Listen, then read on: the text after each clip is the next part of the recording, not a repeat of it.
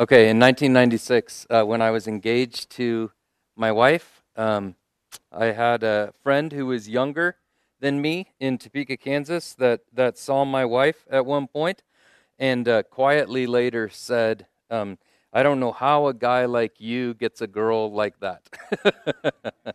And I don't think that was kind to me, but it was true. And yeah, and my point is that a picture is different than a person, right? Like now we've been married for 25 years, and she's my favorite human being on the planet. I adore her. I love her so much more today than I did then. Um, and and then she was living in Ohio. I was living in Kansas. I couldn't stand that separation, right? But I had a picture. A person is greater than a picture, but a picture points to a person, right? So tonight we're going to look at a picture in the Word of God that points us. I love how good of a communicator the biblical God is. We're going to look at a picture that points us to how it is that God saves. We just heard an awesome testimony from our brother about the satisfaction that you can find in Christ and in Christ alone.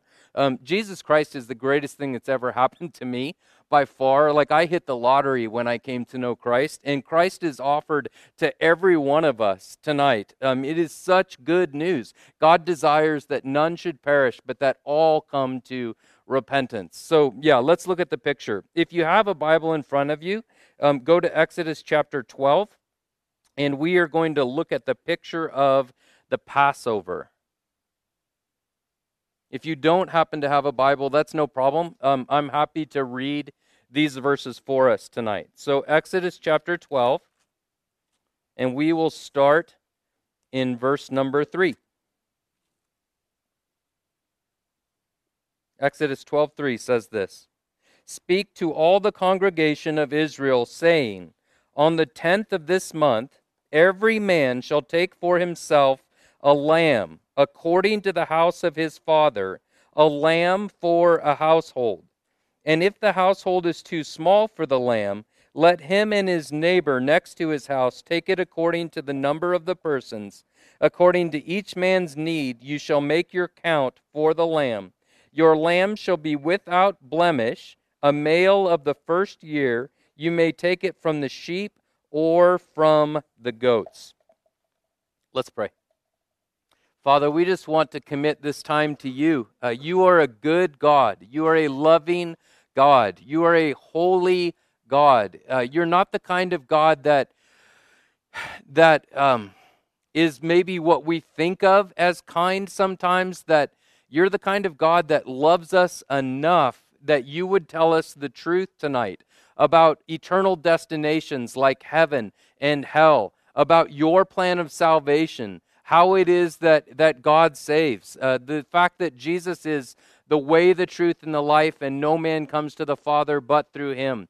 Father, we just want to pause here, and in the name of Jesus Christ, we ask that you would make your gospel message, your good news, that you would make it abundantly clear, and that it would go out from your word tonight with Holy Spirit life-changing power.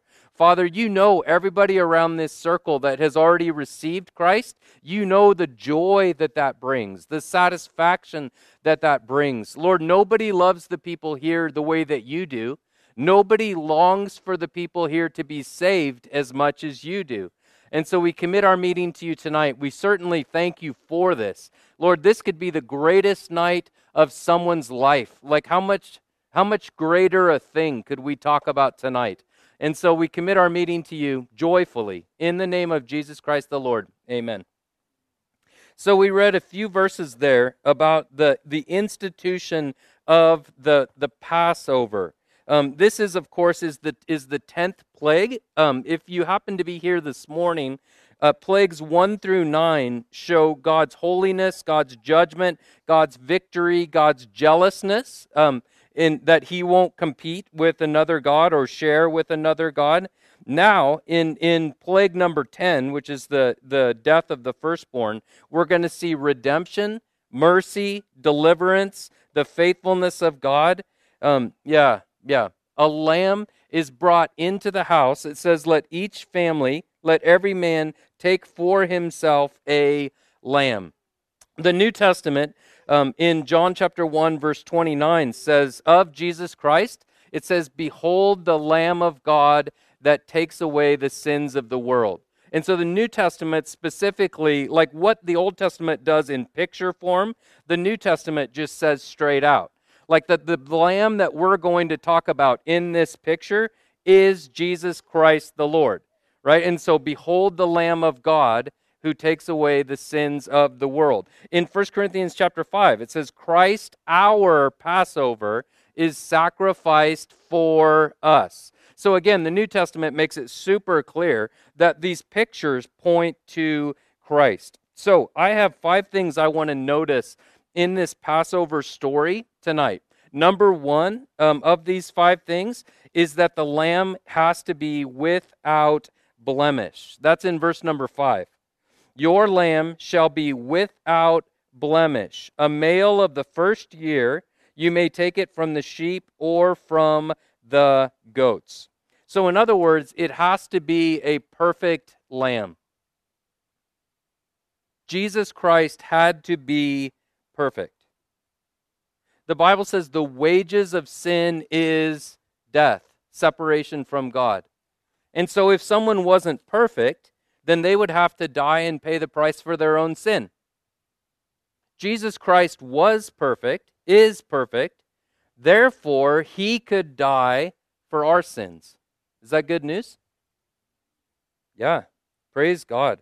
And so here the picture, like one of the first things it says in the picture is that the lamb must be without blemish. So the New Testament in 2 Corinthians chapter 5, my Bible is blowing around here, just 1 second. There we go. Yes, it's in 2 Corinthians chapter 5. It says, he made him who knew no sin to be sin for us. Again, talking in New Testament, it just says it straightforward. In the Old Testament, it says the lamb has to be perfect, right? That's the picture. And then in the New Testament, it says, he who made him who knew no sin to be sin for us. So a perfect Savior was made sin for us. In other words, our sin was put upon him, and he was going to be our substitute.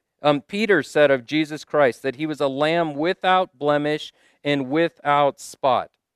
Now, if we read this whole story, which is a little bit extensive, but if we read the whole thing, we would notice that from day 10 to day 14, they were supposed to observe the lamb. You watch the lamb to make sure that it's perfect. Like it must be a lamb without blemish. And so you watch it. It comes into the house, you spend time with it, you observe it, you watch it. And we see the same thing in Jesus Christ's life in the Gospels.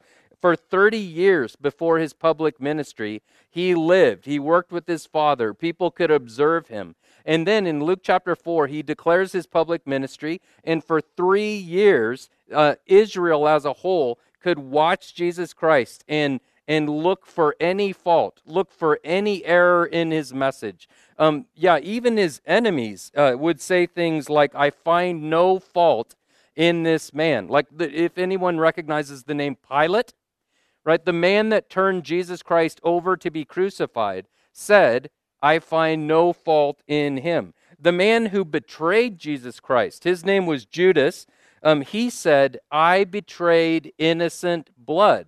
Right, so even the one who betrayed Christ declared his innocence, his perfection, his moral perfection. The one who turned him over to be crucified said, I can't find one thing wrong with this person. So in the same way that we see in the picture, it must be perfect, we see in Jesus Christ that he was a perfect Savior. Yeah, praise God for the perfect Savior in Jesus Christ. Okay, second thing I want you to see in the picture is in verse number 6. So Exodus 12 and verse 6. Now you shall keep it until the 14th day of the same month. Then the whole assembly of the congregation of Israel shall kill it at twilight. So the second point tonight that we want to observe is killing the innocent lamb. Killing the innocent lamb. So they would take this little lamb, they would bring it into the house, they would spend time with it, they would observe it, they would ensure that it's a spotless lamb, and then on the proper day, they would take it and they would kill the lamb. They would catch the blood of the lamb. Yeah, amazing. It wasn't killed by accident. Like, accidents are sad enough, right? But this was intentional. You intentionally would end the lamb's life. The whole assembly was to be involved in it. And so some would carry out the killing of the lamb, but all would agree with the killing of the lamb. And so they were all attributed the same thing. In Acts 2:36, it says, Jesus, whom you crucified. Again, same thing in the New Testament. The people as a whole, like, some carried it out, but all were attributed. The Jew and Gentile agreed together that Jesus Christ should not rule over them. There were no bones broken in the lamb, and there were no bones broken, John chapter 19, in Jesus Christ. Now, I use the term substitute. That can be kind of a fancy theological term. And that's what we're seeing here, is that a lamb is going to die as a substitute so that the people don't die. Substitute is what Jesus Christ is. He died for us. So when I was a little boy, my mom would hand me a few dollars. A few dollars went a bit further back then than it does now. And she would hand me a little bit of money, and she would say, run down to the store. It was just a couple blocks away, a tiny little community. I think there were like 13,000 people there. But I would just run down the street to this little Briscoe drugstore, and she would say, come back with a can of corn. Right? And so I would run down, I'd get the corn, I'd go to the cashier, I'd hand the money to the cashier, get the change, go running back home, and take it into my mother. Now, here's a tremendously deep theological question. Are you ready? Why did my mom send me to the store?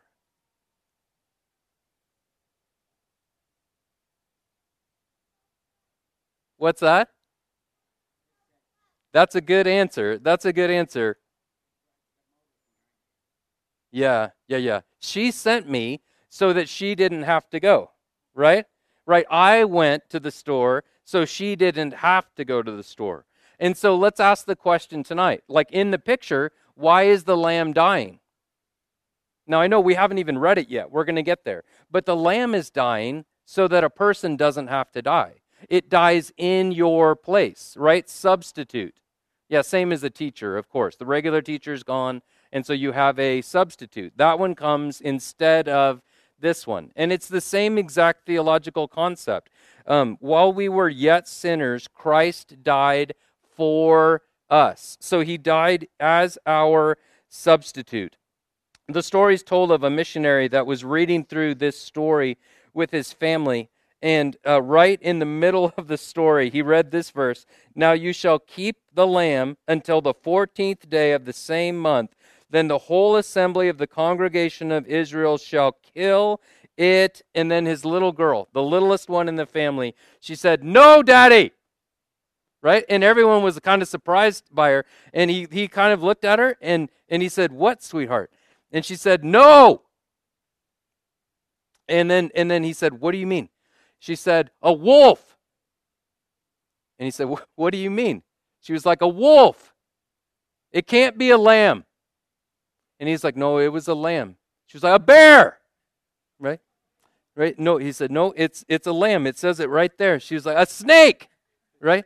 She was trying to think of anything mean, anything with teeth, right? Anything in her little mind that might deserve that kind of a fate, right? She was trying to wrap her innocent little mind around the fact that this little lamb, it's a picture of innocence for us, right? Jesus Christ is the innocent one of the heavens, right? So this picture, boy, what a perfect picture of a Savior that has never sinned, a perfectly innocent Savior, right? This cute little lamb. Maybe you've seen a little lamb from sheep. Maybe you've seen a little lamb from goats. They're adorable, right? You bring it into the house, you observe it for 14 days, and then you sacrifice it. Why? Because somebody's going to die. It's either going to be the person that dies, right? The firstborn in this case, or it's going to be the lamb, either a person or a substitute. God is doing he's doing an amazing job of communicating like his mind on this subject of salvation. How is it that a person must be saved? Well, they must have a substitute. Yeah, so the second thing to notice, killing the innocent lamb. Third thing to notice, the application of the blood. Let's read it, verse number 7. And they shall take some of the blood, so this is the blood from the lamb, and put it on the two posts of the door and on the lintel of the houses where they eat. Then they shall eat the flesh that night, roasted in fire with unleavened bread, with bitter herbs they shall eat it. So applying the blood. Now, we should ask the question tonight, like if we're trying to learn from God's word, we should ask the question, why? And God clearly answers this question. Like, why would you have an innocent little lamb die? Why would you catch its blood in a basin and apply the blood to the doorposts and the lintel of the house? Why? Well, it answers it right here. Verse number 12. This is what God says. I will pass through the land of Egypt on that night. I will strike all the firstborn in the land of Egypt, both man and beast, and against all the gods of Egypt I will execute judgment. I am the Lord.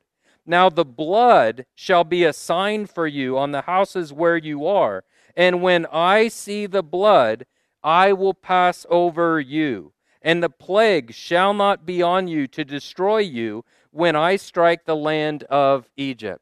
So here again we get this word substitute, right? God is providing a substitute. In other words, judgment is coming on the land. You are in imminent danger of the judgment of God. That's the message. Death is coming. That's the message. Like, that's the picture. And so either the innocent lamb dies and the blood is applied to the doorposts and the lintel, like either that death happens and there's application of that blood, or that judgment from God will affect your household. That's his picture. So let's think this through. Only the application of that blood brought salvation. The New Testament, it says, without the shedding of blood, there is no forgiveness. So either we will be punished for our sin and suffer for all eternity in separation from God in a place called hell, the lake of fire, or we will accept God's free gift of salvation in Jesus Christ, that God poured out that wrath on Jesus Christ on the cross and that he was punished for our sin. Boy, what a good picture. It didn't matter if you locked the door. You could lock the door, you could reinforce the door. You could bar the door. You could leave the house, right? You could be creative in any way you wanted, but it wouldn't bring salvation. Because God had prescribed. It was only the blood on the doorpost and the lintel. And he says, when I see that, I'll pass over, and death won't, the judgment of God, it won't affect you. Our brother, he shared with us before I came up, that his parents, I'm sure very lovingly, saw him struggling with this concept of death. And so what was their suggestion? I'm sure very lovingly, right? Let's help our son. Don't read about death anymore. I mean, I'm confident that that would be a loving act from parents. And yet it didn't solve the issue, did it? Yeah, God's way, right? Jesus Christ ended up ultimately solving the issue. Yeah, not locking the door. You could plead ignorance. Like, you can imagine some Egyptian saying, I'm not a Hebrew. Like, what do I care about the Hebrew God? I'm not that interested in religion. Like, what does this have to do with me? But that didn't save them from God's judgment, right? Pleading ignorance didn't save them from God's judgment. Some firstborn in the land of Egypt were saved that night because of the application of that substitutionary blood. Some firstborn in the land of Egypt, in fact, many, many in the land of Egypt, died that night because they would not accept God's substitute, God's free gift of salvation. The picture is the Lamb, the person is Jesus Christ. Some great sinners died that night. Some great sinners were saved that night because the blood of that substitute was applied.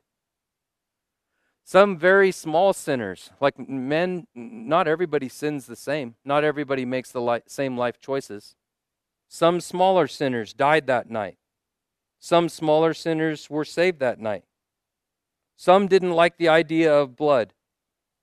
Some admired the Lamb, but it wasn't admiring the Lamb that brought salvation. It's the application of the blood. So the Lord, his picture makes it super, super clear. My nephew, I'm sure, is here somewhere. Where's Christian? Yeah. Christian's mom is my little sister. When we were little kids, remember when I would run to the store? When we were little kids, her best friend was named Rhonda. She lived right around the corner from us. And I remember Annie going over there and playing. I remember Rhonda coming to our house and playing. Right before when I was in 7th grade, my family moved to Topeka, Kansas. But Annie always stayed in touch with Rhonda. Yeah, a number of years back, I mean, probably 10, 12, 14 years, I don't know how many now, but a number of years back, we went and we spent 2 weeks back in Ottawa, Kansas, reaching out with the gospel of Jesus Christ. And my sister, Christian's mom, said, would you please go and find Rhonda? And I was so happy to do that. Like, I remember this cute little kid. And of course, now we're all adults. And so I looked her up. I said, hey, you find me the address. Wherever she lives in Ottawa, Kansas, I'll go find her.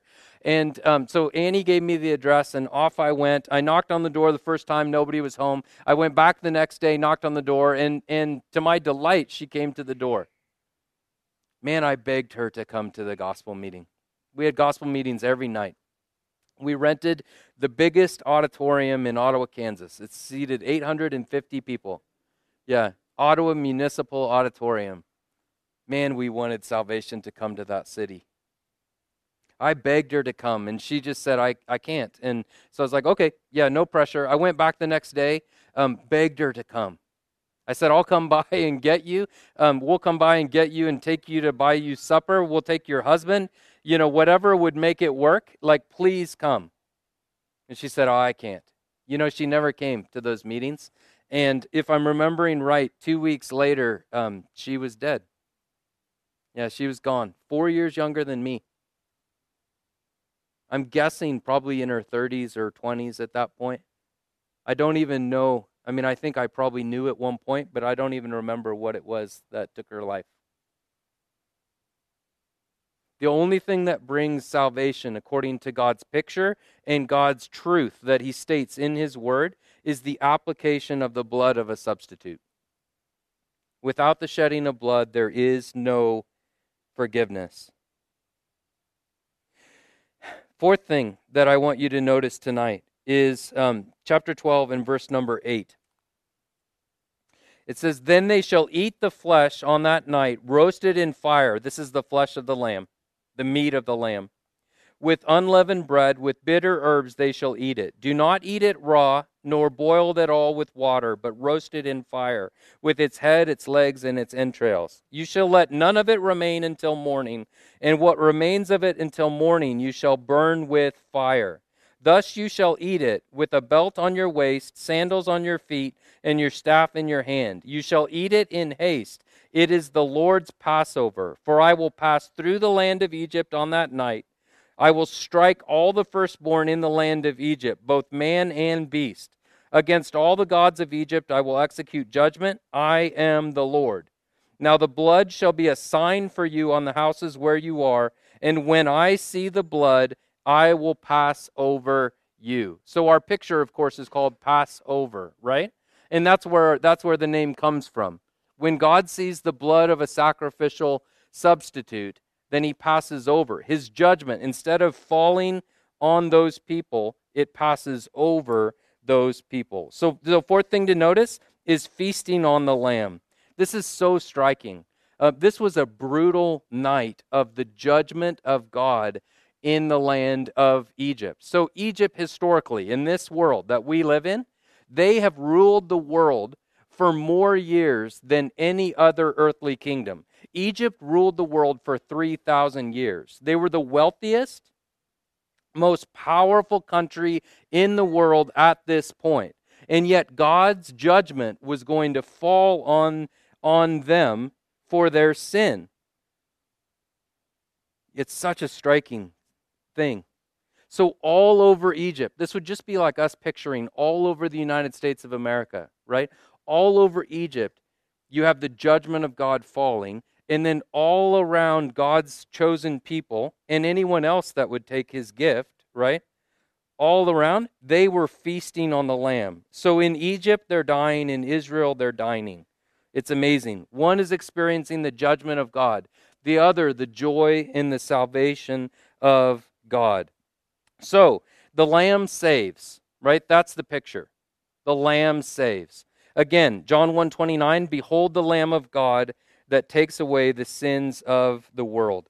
Now, let me read for us a couple more verses. The Lord Jesus, from his own lips, makes this super clear. John chapter 6 and verse number 53. Then Jesus said to them, most assuredly I say to you, unless you eat the flesh of the Son of Man, right? Same kind of a picture. They ate the flesh of the picture, the lamb.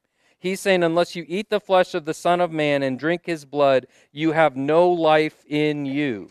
Whoever eats my flesh and drinks my blood has eternal life, and I will raise him up at the last day. For my flesh is food indeed, and my blood is drink indeed. So the Lamb saves, right? By partaking in the Lamb, by receiving the Lamb, we get salvation. The Lamb also satisfies. A couple chapters earlier in John chapter 4, it says, Jesus Christ says to the Samaritan woman, I will give you living water and you will never thirst again. So the Lamb saves, the Lamb satisfies. We heard our brother share about that tonight, the satisfaction that he's found in Christ. And let me share, this is my favorite gospel verse in all the Word of God because it's so clear. In John chapter 1, in verse number 12, this goes so nicely with our picture of the Passover. John 1:12 says this, but as many as received him, to them he gave the right to become children of God, to those who believe in his name. So in the picture, right, what brought salvation instead of death? Receiving the Lamb and applying the blood personally. In the New Testament, what brings salvation?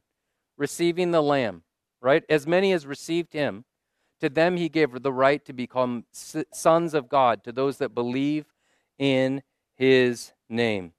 Yeah, so the Lamb saves, the Lamb satisfies. Okay, one more point from Exodus for tonight. Let's read, just look, if you would, at chapter 12 and verse number 31. I don't think we'll read the whole thing tonight. But notice that right after the Passover, what happens is God's children that were slaves are now set free. And so point 5 tonight that we want to notice is walking in newfound freedom. This was approximately, this was somewhere around 2 million people that came out. Isn't that astounding? 2 million people that were slaves that have now been set free. This isn't 2 million people, but this circle is an awful lot of people that were slaves and have now been set free. Amen? Yeah, and so I'll just say it again, and I'm saying the same thing that our brother said earlier. Boy, Jesus Christ is the greatest thing that's ever happened to me. I can't imagine life without him. I was saved at 5 years old. I understood my sin. I understood that Jesus Christ could come back any time at the rapture. I understood the doctrine of hell. I had been taught these things. I started attending church 9 months before I was born with my mother and then continued on faithfully after that. I understood these things. I knew my sin. I was a liar. I was stubborn. right? I could go into all of it. But I went to my dad and said, I know that I need to be saved. And we sat down on the concrete steps of our home in Ottawa, Kansas, and he led me through exactly the story that we're looking at tonight. And I received Jesus Christ as a 5-year-old. It's amazing that God is so loving that he put together a salvation package that a 5-year-old could understand. I'm super thankful for that, because that's when I received Jesus Christ. I wonder if maybe any of you are willing to receive Jesus Christ tonight.